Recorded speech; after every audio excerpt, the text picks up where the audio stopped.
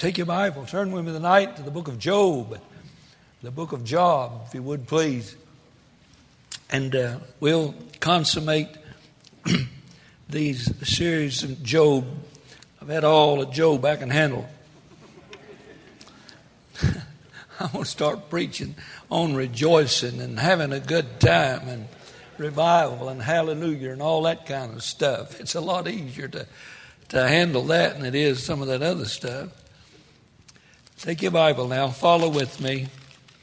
Boy, I tell you, I am rejoicing over the great message this morning and the great service and all the folks we had here. You never know what the Word of God is going to do to a heart. God sends it forth, and God's in charge of applying it and convicting and converting and concentrating and consecrating. And so just a great message to a great crowd. I'm glad I was here today. I really was. Now, take a look in the book of Job. I want to just bring you up to date where we are. I want to talk to you about Job's reaction to a wreck in his life. Remember I talked to you the other night about surviving a crash. You remember that? And I went home and crashed. And we need to know how to survive a crash. We need to know how to handle it when things don't go just exactly like we want them to, or somebody does not act exactly like we think they ought to act. And so tonight I thought I'd just talk to you about, do you think Job ever asked the question or ever felt like asking the question, why?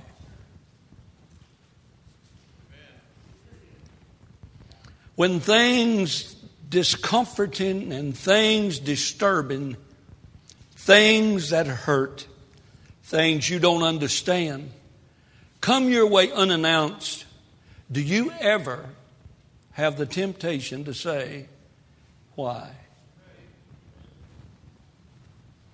You see somebody with a lot of money and you're broke. Somebody with a happy family and yours is just about to blow up. Somebody with health, not serving God, raising Cain, living for the devil, and you're serving God and you're so sick you can't hardly stand it. Do you ever ask the question, are you tempted to ask the question, why? Today I was watching Tiger Woods hit a golf ball. I went to my bathroom, got a big mirror. I pulled off my shirt. I looked in the mirror. I said, why?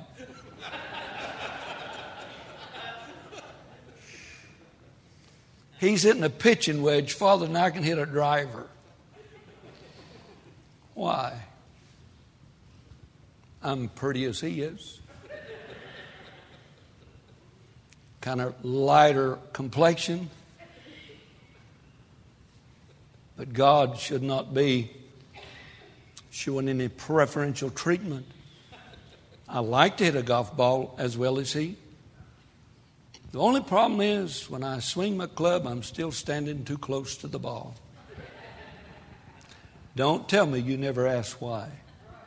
When you were a child, when Mom and Daddy said, do this.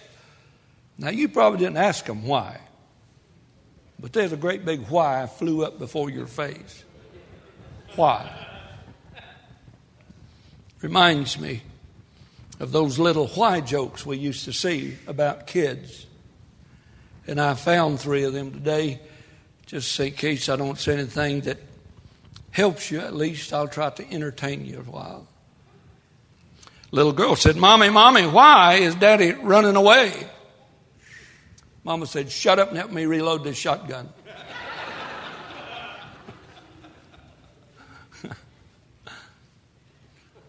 Little boy said, Mommy, why am I always going around in circles? Mama said, shut up or I'll nail your other foot to the floor. why? Right? Little boy said, Mommy, why are we pushing the car over the cliff? Shut up, you might wake Daddy up. Why? Don't you dare tell me you've never asked why. And I kind of believe, after I've read the book of Job a little bit and settled around in it, I kind of believe that Job might have possibly at one time or another felt like asking God why. Verse 1 of chapter 1, the Bible said, there was a man of the land of Uz whose name was Job. And that man was perfect and upright, and one that feared God and eschewed evil. And you know the rest of the chapter. I preached you a message one night entitled, What in Heaven is Going On? What in heaven is going on? Job had no idea there was a meeting going on in heaven. Job had no idea that the main subject of conversation was Job. Job had no idea that the God he loved and served diligently and absolutely excitedly, Job had no idea that the God he loved was initiating a conversation with the devil. And the conversation went something like this. Have you considered my servant Job? There's none like him in all the world. He is perfect. He is upright. He escheweth evil. And Satan said, yes, but I'm telling you something, Lord. The only reason Job is faithful, the only reason he's serving you, the only reason he's honoring you is because you've blessed him. And you have a hedge built around him and all that he has. That's great news tonight. That the devil can't get to us except the God of this universe lifts the hedge and allows him to. Every mom and daddy tonight ought to be praying a hedge around their boys and girls.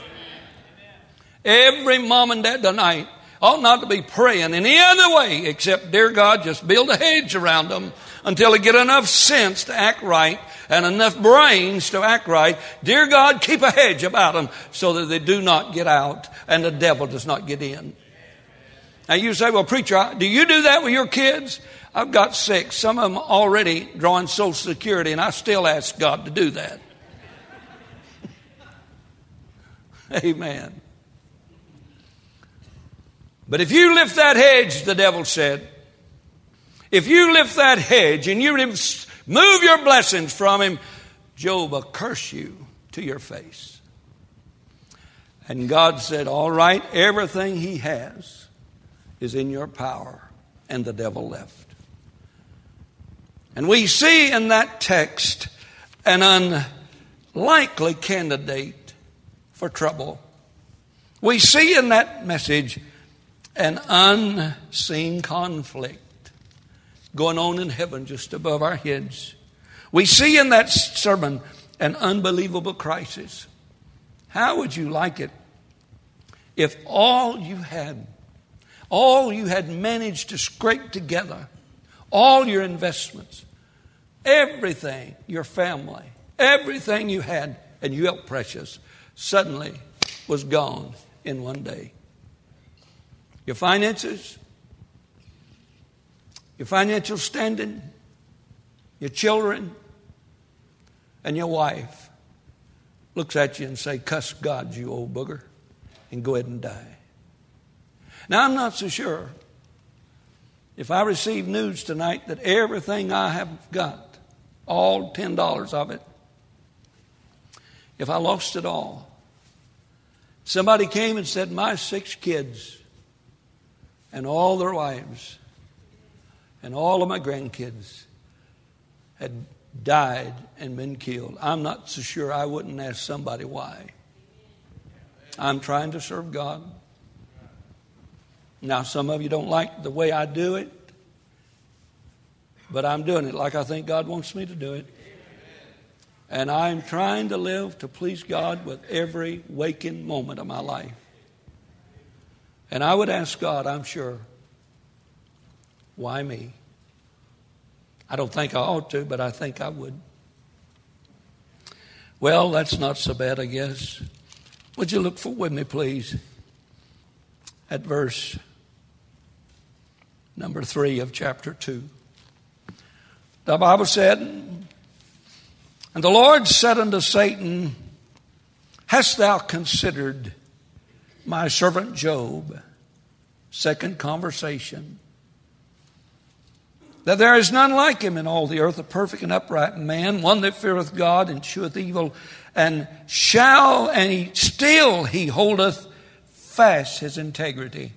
Lost all of his money, lost all of his investment, lost all of his wealth, lost all of his kids, lost his family, and still he holds his integrity. Is that something or what? And the Bible said, "Although thou movest me against him to destroy him without cause," Satan answered the Lord and said, "Skin for skin. Yea, all that he hath will he give for his life. But you put forth now and touch his bone and his flesh, and will curse thee to thy face." And God said, "Let's just see if he will." And the Lord said unto Satan, "Behold, he is in thy hand." But now notice who's in control. All that he has in thy hand, but save his life. God is still in control.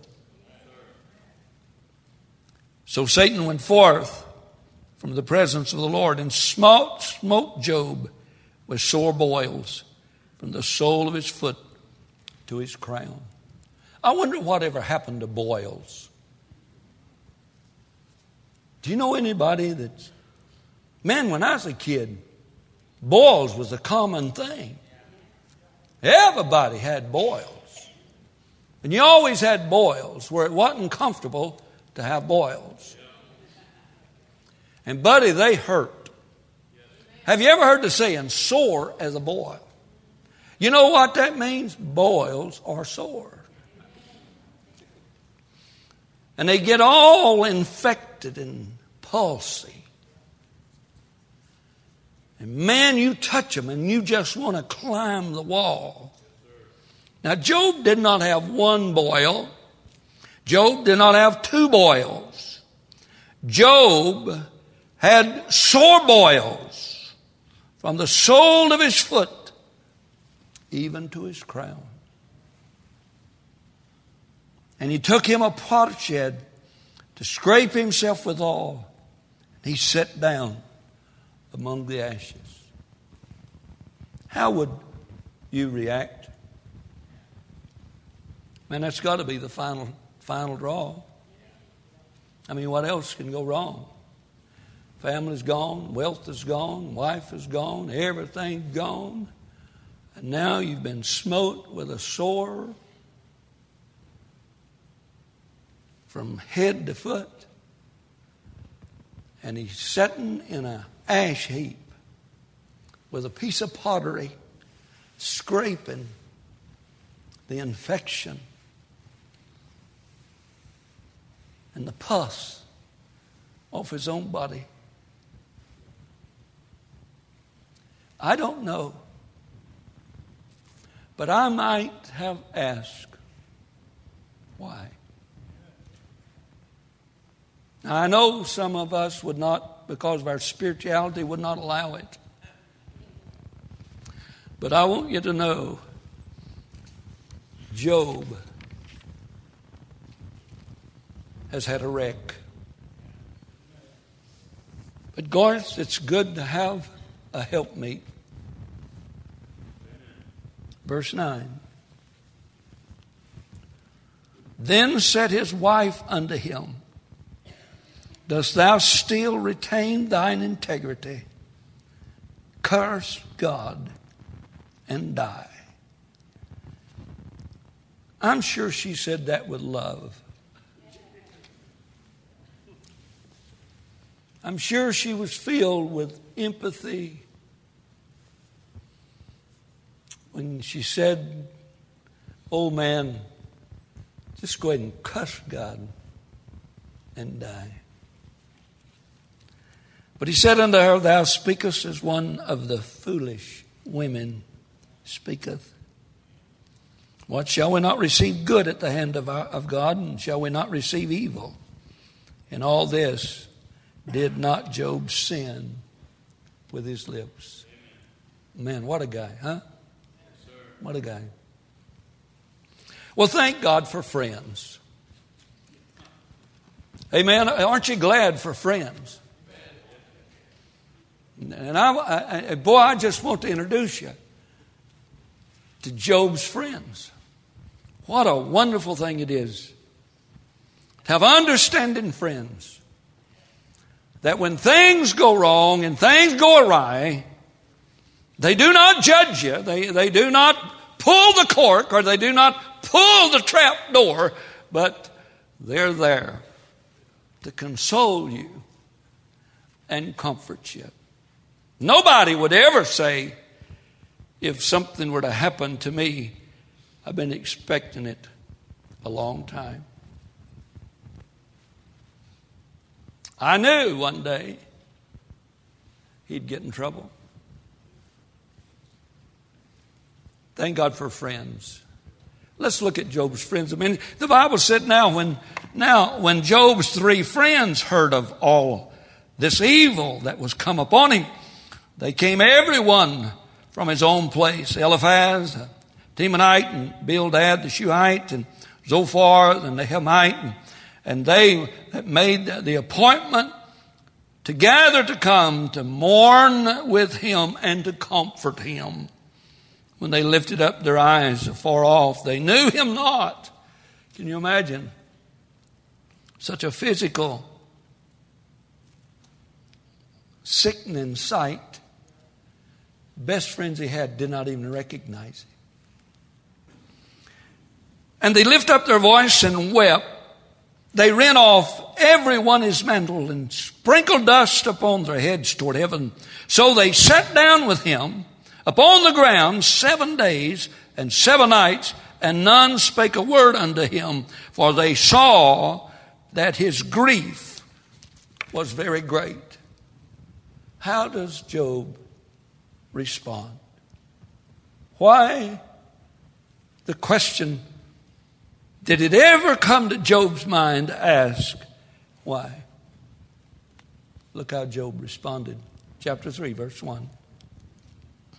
After this, opened Job his mouth and cursed his day.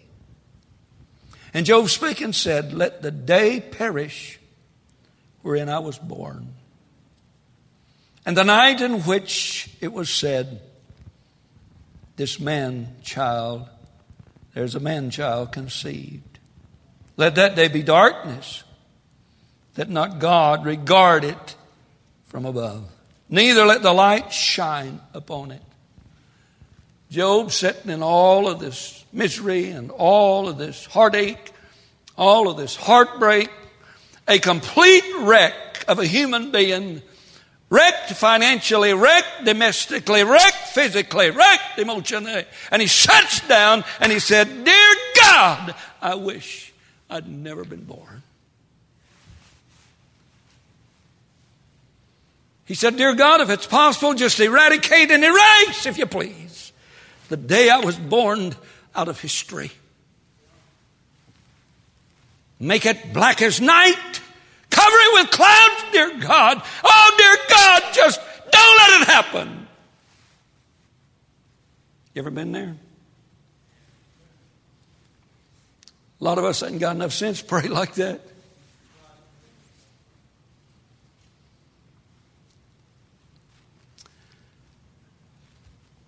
I think there's a lesson for us tonight. I really do. I think this story, probably the most ancient story in all the Bible, there is a consideration to the question, why? Why would God allow that? Have you ever thought of this? For His glory? You're not here for your benefit. You are not saved and redeemed, washed in the blood of the Lamb, and on your way of consecration to be made in the image of God's dear Son for your benefit and for your blessing. It's all about Him. Satan said he'll curse you. God said, you want to bet? You take what he has, he'll curse you. God said, let's see. Do you think maybe God knew he wouldn't to start with? God wasn't checking out Job. God was showing Satan something. God had no doubt about Job. He was perfect, upright, and escheweth evil. He was the best man in all the east. God knew what kind of foundation Job had.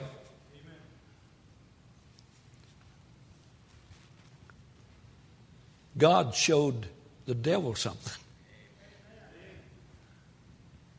I wonder tonight if in our life God is trying to show somebody something by what we're going through. How we react. How we judge. I wonder maybe if God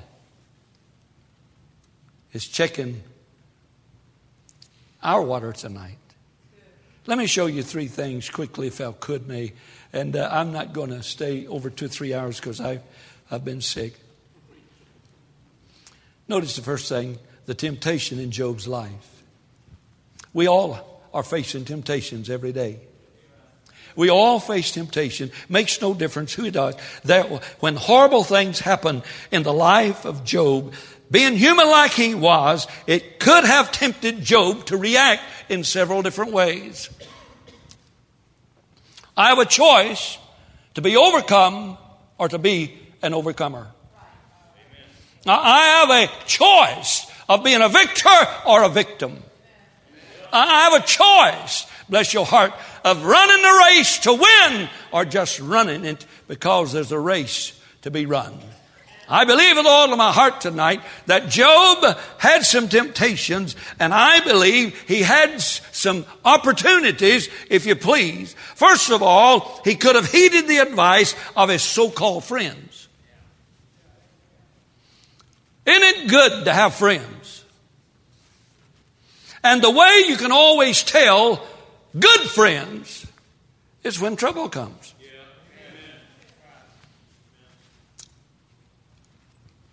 When question comes about your character, question comes about your Christian walk, a question comes, you can always tell your friends when you are in a dire need of a real friend. See, true friends are there to help us and comfort us every way that they can. But some friends think that when you have a problem, they think it's time to have a boot party. And everybody shows up to kick. Amen. Now come on. And you say, well, preacher, what are you talking about? We're going to look at Job's friends. And Job was blessed in many ways, but it was not blessed with wise friends. Now, he was blessed with so-called friends. He was blessed with friends, fair weather friends. He was blessed by friends when everything was going wrong, right? But I wonder tonight how many of those friends were wise enough to realize Job had not caused any of this. Have you ever seen anybody make a mistake and somebody walk up and say, well, I've been expecting it? You know, that can be said of all of us because we're all sinners. You know, huh? Well, I've been expecting it. You know, old Job sitting there, look at the pitiful mess he's in. And he's sitting there, if you please.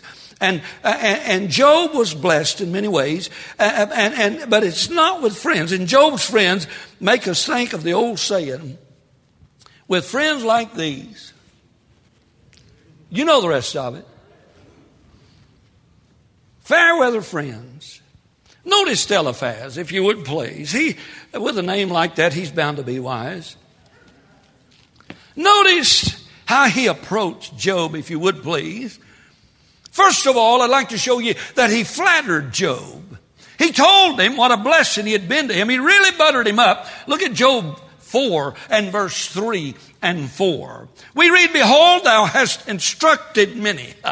Don't that sound good? You're a great teacher, Job. Job, do you know how many folks you've instructed? How many folks you've won to Christ? How many folks you discipled? Job, you have instructed many. Thou hast strengthened the weak hands. Isn't that great? The words have upholded him that was fallen, and thou hast strengthened the feeble knees. Flattery. I kind of get nervous when somebody starts bragging on me. Used to, when I sung a lot, they'd tell me what a good singer I was. I'd just go plug in one of my tapes, and that removed all doubt. Flattery. Next, Eliphaz, that good friend of Job's, he flogged Job. There are people who will build you up so they can tear you down. You know that, don't you? The news media is that way.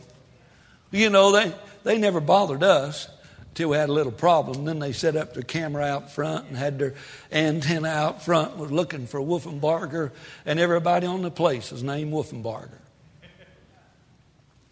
And the only guy they couldn't find was me, because I sat in my sackcloth in my ashes, scraping the boils.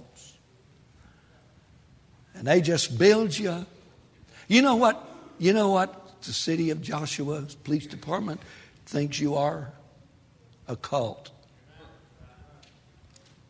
Yeah, you're a cult. They said that place down there is so tight-knit. And they love that preacher so much. They just support one another. I tell you, you just can't get to that crowd down there. They're a cult. That's a compliment compared to the city of Joshua. Can you say amen? Dear God, I'd rather see anybody tell me that I'm different from that crowd. And so after he had flattered him, he flogged him, if you please. Notice Job 4 and verse 5 through 11. But now it is come upon thee, and thou faintest. It touched thee, and thou art troubled.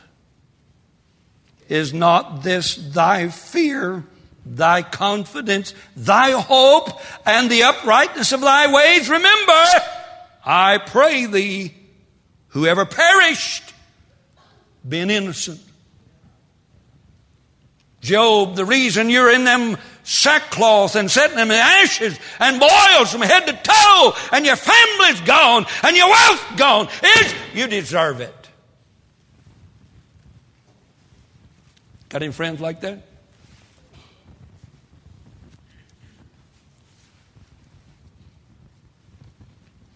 Well, this was pretty good till I got there, I guess.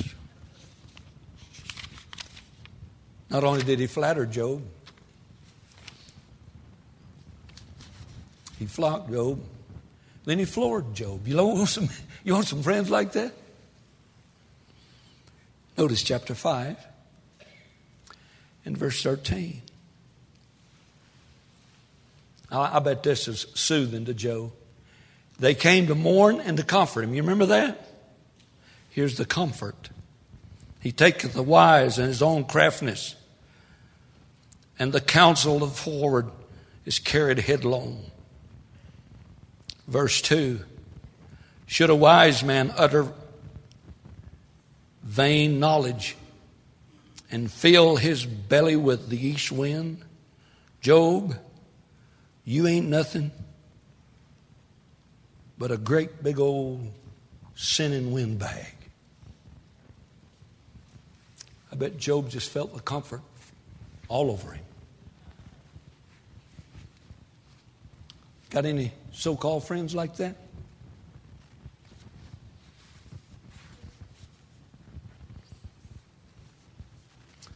See, Job could have listened to the friends. He got another friend. His name is Bildad. You notice that guy? Did you notice that guy over there? He's a Mr. Know-it-all. It always comes out like this. I got this figured out. You ever heard that? I got this figured out. I got you figured out. I got that church figured out. In fact, I got everything figured out. A Mr. Know-it-all. Job 8 and verse 22, Bildad says that all of these things happened to Job because he had been a bad fellow, a sinful individual. We read, they that hate thee shall be clothed with shame, and the dwelling place of the wicked shall come to naught. Job, you know why your family's gone, your wealth is gone, your health is gone? Because you're a low-down sinner. Those are comforting words. What they're doing is building upon the comfort that he received from his wife. See, Job had the temptation of listening to his friends. If he'd listened to his friends, Job would have cursed God. If he'd listened to his friend, Satan would have got the glory.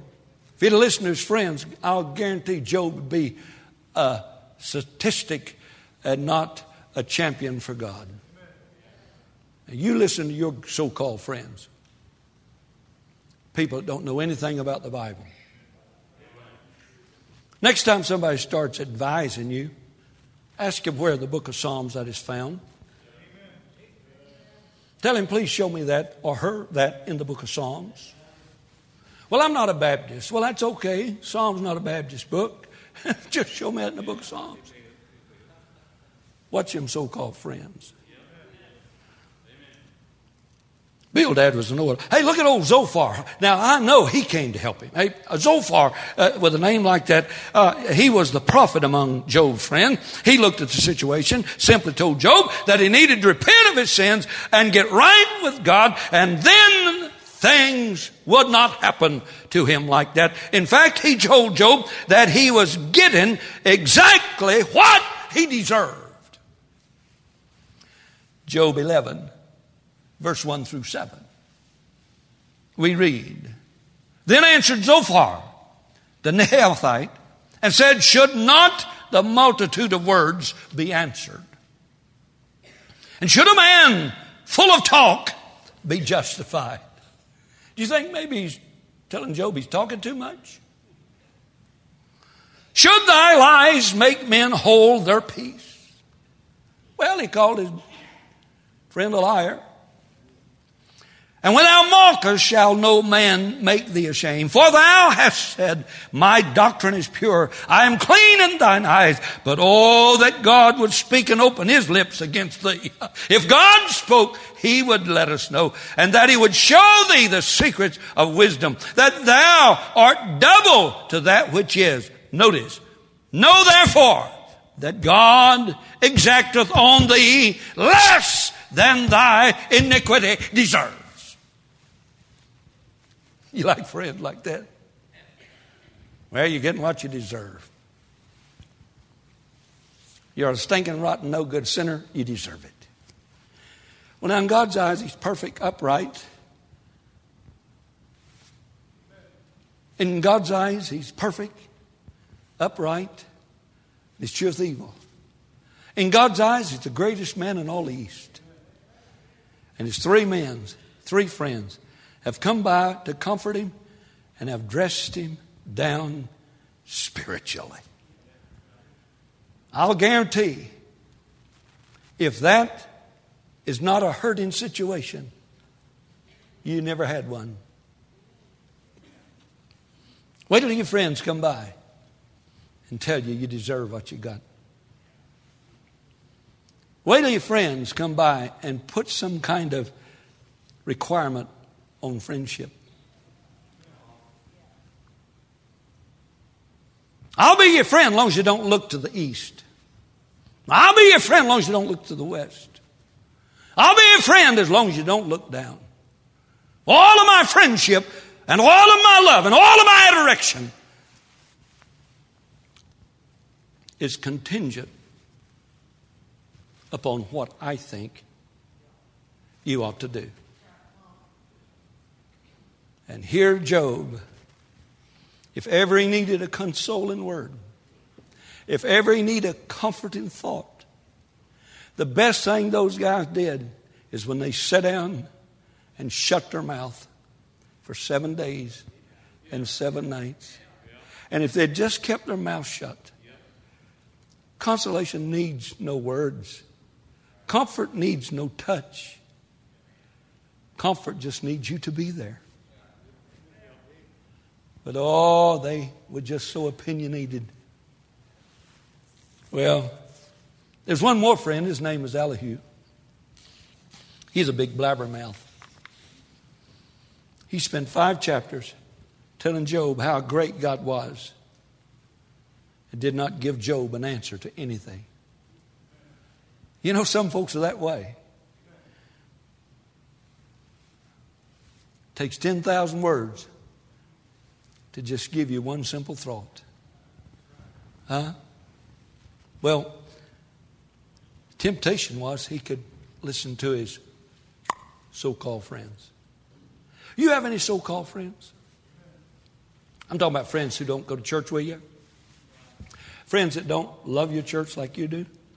Friends who don't love God like you do. But they're always trying to give you advice and trying to stir you in a direction such as such. And they're always out there, always have the answer, and always there in your dilemma. They're always there. So-called friends. You ever have any of those? And the temptation is to listen to them. But Job didn't, thank God. Then he had the temptation of just forsaking God. Nothing in the world will put you in a tailspin like the death of loved ones. Illness and tragedies. All have the power to create a bitter spirit in us.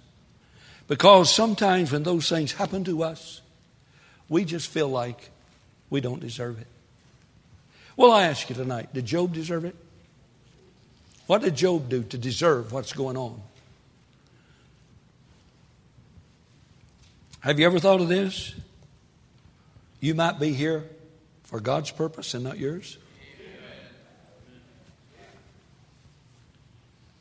Do you ever think that maybe it's not your life, but it's someone else's? Have you ever thought that maybe God could do anything He wanted to with what's His? And have you ever thought He might use the most unusual individual and the most unusual circumstance and the most unusual situation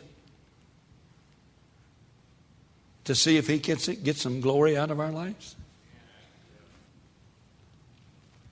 Now we can listen to our friends. We can forsake God. But before you do, let me tell you this. Just as pressure and heat and time are needed to create diamonds, just as pressure, heat, and time is necessary to create a diamond, so also pressure, heat, and time is necessary to create a saint. A saint that will give God the glory. Well, preacher, you're old. Do you know that I was laying in a hospital bed and a good-looking nurse with my wife present said to me, "I saw your age on your chart. You don't look that old." I said, "Shh, that's my wife."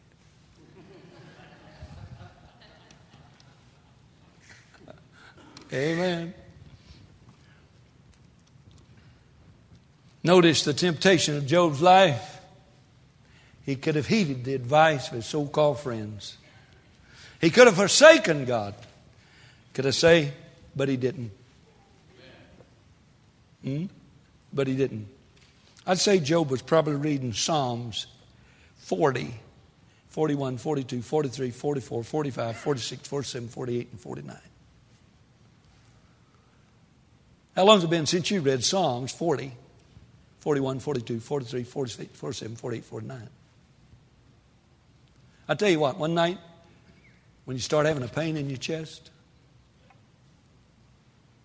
and you break out with profuse sweat and dryness takes a hold of your mouth and throat and your chest starts hurting, you better have a psalm. Because your friends may not be there, but God always will be.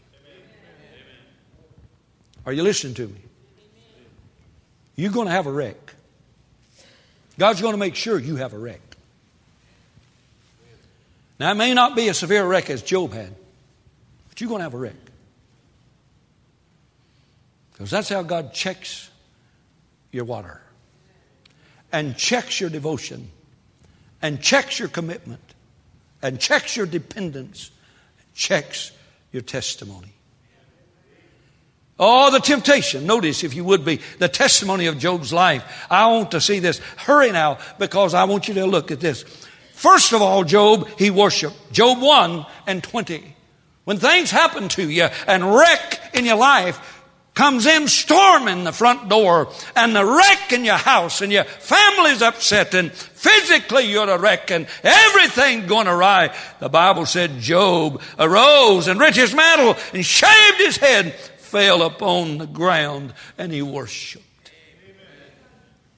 How does your worship go? Sitting in sackcloth and ashes. When you're overdrawn at the bank, and I know you're Baptist, and I know that don't happen, but if it should happen, and they call you and say, man, you're in the hole, you say, pardon me, just a minute, I'll be down there after I worship. Is that how we handle that deal? No, we worship in the living room. Wife, did you write another check?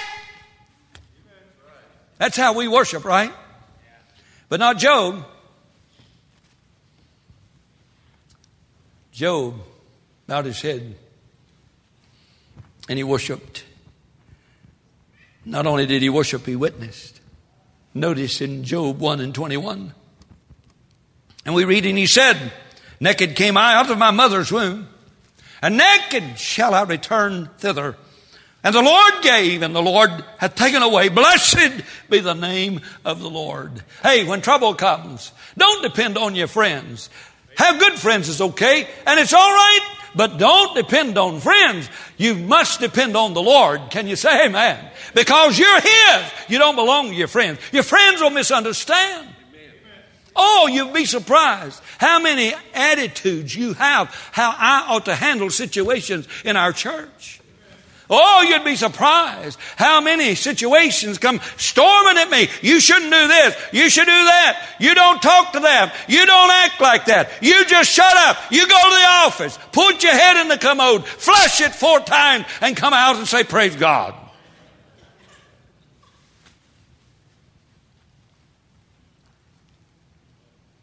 When trouble comes, your friends don't understand. No way.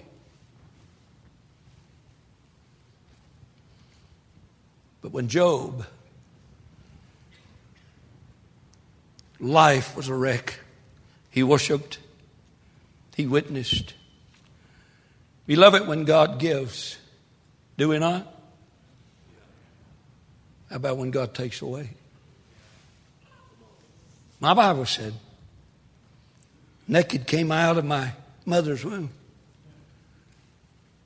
I hope I'm not the first one that was born in overalls. Because that's what I wore all my young life. Overalls. Had a pair of nice ones I wore to church. And not so nice that I worked in. And when those I was working in got kind of shabby, then the ones that I wore to church graduated. And we bought another pair to go to church in. How many pair of overalls you have? 2. Sunday go to meeting clothes. Go to work clothes.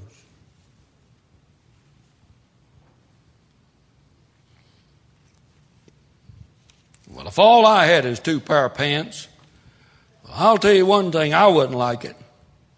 I didn't know there was 3 pair of pants. I just thought everybody had 2 pair of overalls. Huh? Man, it's nice being poor. You don't have all the problems of what goes on with trying to hang on to what you ain't got. Amen, buddy. I was glad I had Brogan shoes. Now, you don't know what Brogan shoes are. But I know what Brogan shoes are. You wear a pair of Brogan shoes to church, and then you got a pair of Brogan shoes you wear to the field. Now, when the ones that wears out, you're going to the field, we have another graduation. The Sunday meeting Brogans now have become work Brogans, and we go to the store and get a brand new pair of Brogan shoes. You say, what is that? They're Sunday go to meeting work shoes. Isn't it amazing? He worshiped, he witnessed, and he waited. Job 42:5. We read, I have heard of thee by the hearing of the ear. Now listen, don't miss this. But now my eyes seeth thee. Got that? You know what we need to do?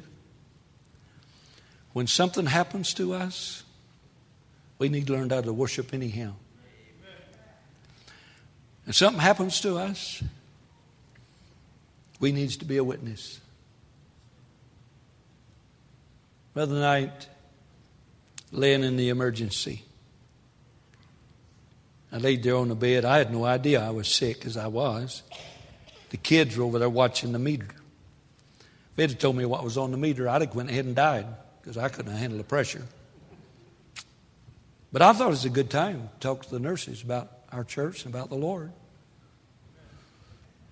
Now I wasn't, hallelujah. My eyes had not rolled back in my head and I got spiritual, hallelujah. I was laying there on that gurney. And I was talking to this lady. And I said, ma'am, where do you go to church? She said, well, I don't go to church right now, but we're looking. I said, could I recommend probably the healthiest and best looking pastor in all of the country? I didn't say healthy, I said the best looking. She said, oh, really? Where do you pastor? I said, right up on top of the hill over there to the left. She said, we're from Virginia. My dad came down here, and my dad drove all over this country trying to find a church with a bus ministry. My dad came to your church, walked in the auditorium, saw all the buses, and came back and said, I've found you a church. I said, now you know the pastor of the church your daddy found for you. Hurry up and come.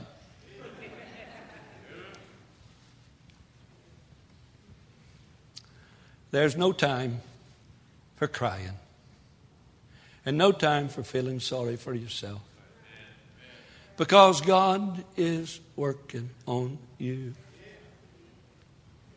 to make you what you ought to be. It took him a week or month, but I'm glad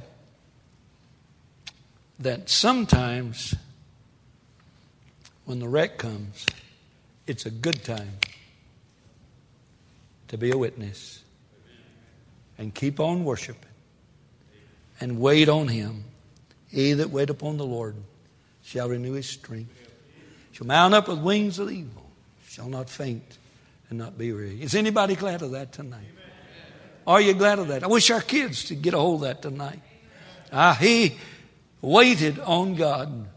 My Bible said in Hebrews, I'm closing, Wherefore, seeing we also are compassed about with so great a cloud of witnesses, let us lay aside every weight and sin which does so easily beset us, and let us run with patience the race that is set before us, looking unto Jesus, the author and finisher of our faith, who for the joy that was set before him endured the cross, despising the shame, and is set down at the right hand of the throne of God.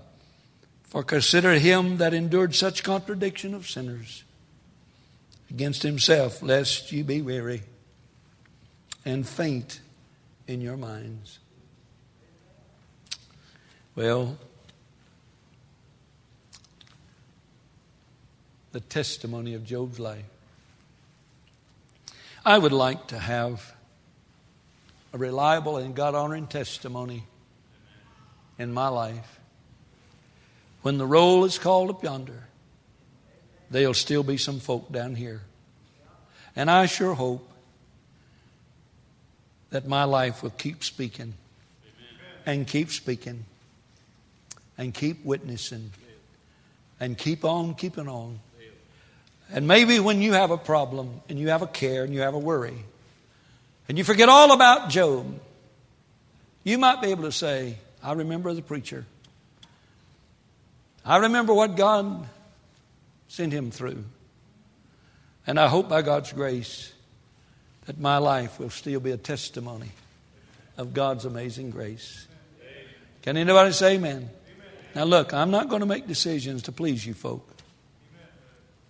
I'm not even looking to. I'm not even wanting to. If I make a decision you don't like, just go butt a stump. Have a good time at it. Because I'm not pleasing anybody but him. So that when I sit down in the ashes, and when the ash heap comes, and when there's nothing but just a piece of pottery to scrape the boils, boy, I'd like to be able to say, naked I came into the world, naked I shall return.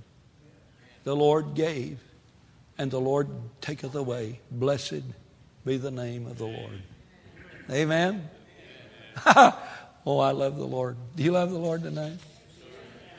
Notice the triumph of Job's life.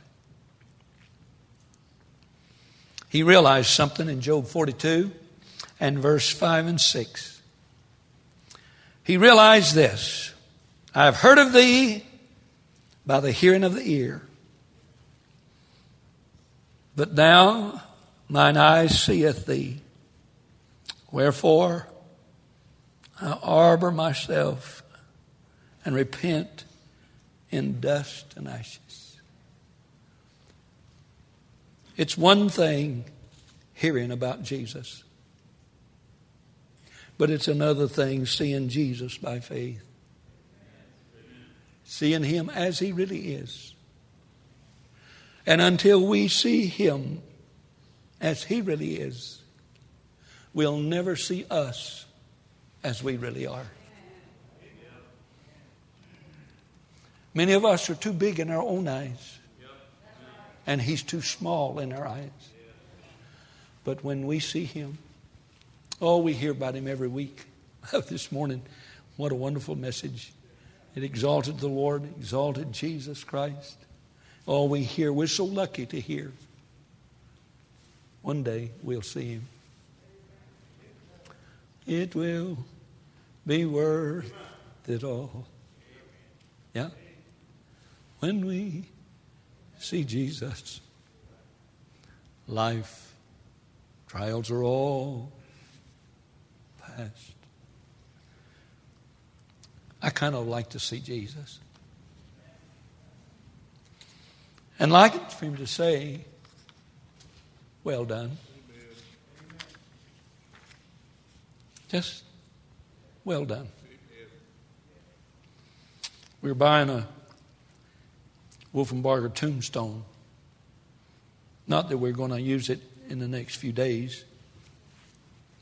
We're just going to buy it to mark our little place down here on earth. You know, Have you ever thought about what you'd like for your kids to be able to put on your tombstone? Just a phrase. Just something that relates your character, your Christian walk, your faithfulness. I just wonder what my kids, I've got 6 of them. And boy, they've probably had their best prayer life in the last week and they've had in a long time. Praying that I hope Dad's got insurance. Hope he's paid it up. I just wonder what God could write on Job's tombstone. Faithful, maybe? Faithful? You write that on Job's tombstone?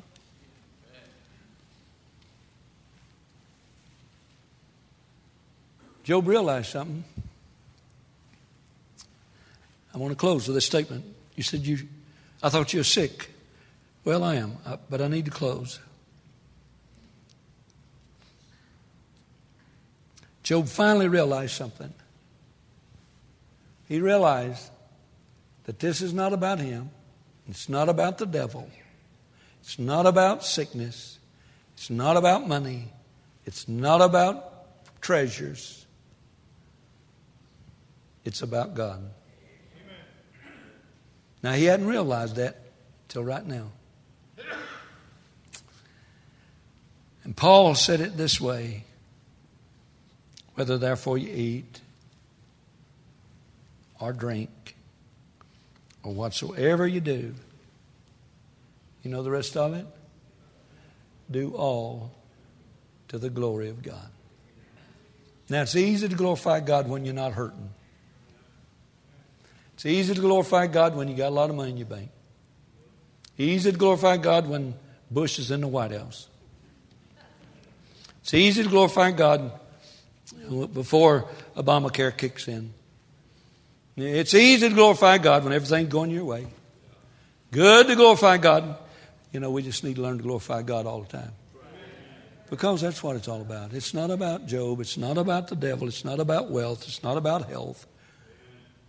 It's all about God's glory.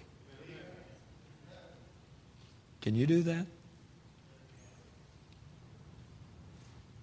Why, God? Well, Job, I'm glad you asked. Because I want the glory. Why'd I lose everything? Because I need glory out of your life, Job. Why'd you turn the devil loose on me? I need the glory, Job. I want the glory, Job. I created you for my glory, not your glory, my glory. You know why you're here? For God's glory. You know why this church is here? For God's glory. You know why you had kids? For God's glory. You know why you ought to raise those kids? For God's glory. You know why you ought to stay faithful to church? For God's glory. You know why you ought not put anything before God's church? For God's glory. Unto Him be glory in the church, world without end. World without end. Amen. Can anybody say amen? Amen. I don't care who's playing ball. I don't care who's got a mumble game party going on. I don't care who's playing golf. God don't get glory out of His children anywhere except in His house on the Lord's day. His glory. His glory. Write it down. Don't forget it. Write it on your heart. God's not interested in cutting horses, ball games, golf games, car races. None of it. None of it. It's God's glory. God don't get no glory out of guys breaking bats because they're hitting it on the grain and showing how big they are. They need to get better bats And surely the Rangers can afford better bats. You said, preacher, you've just run a good sermon. Well, just checking your water. And if I've clabbered your milk, just wait till God gets through.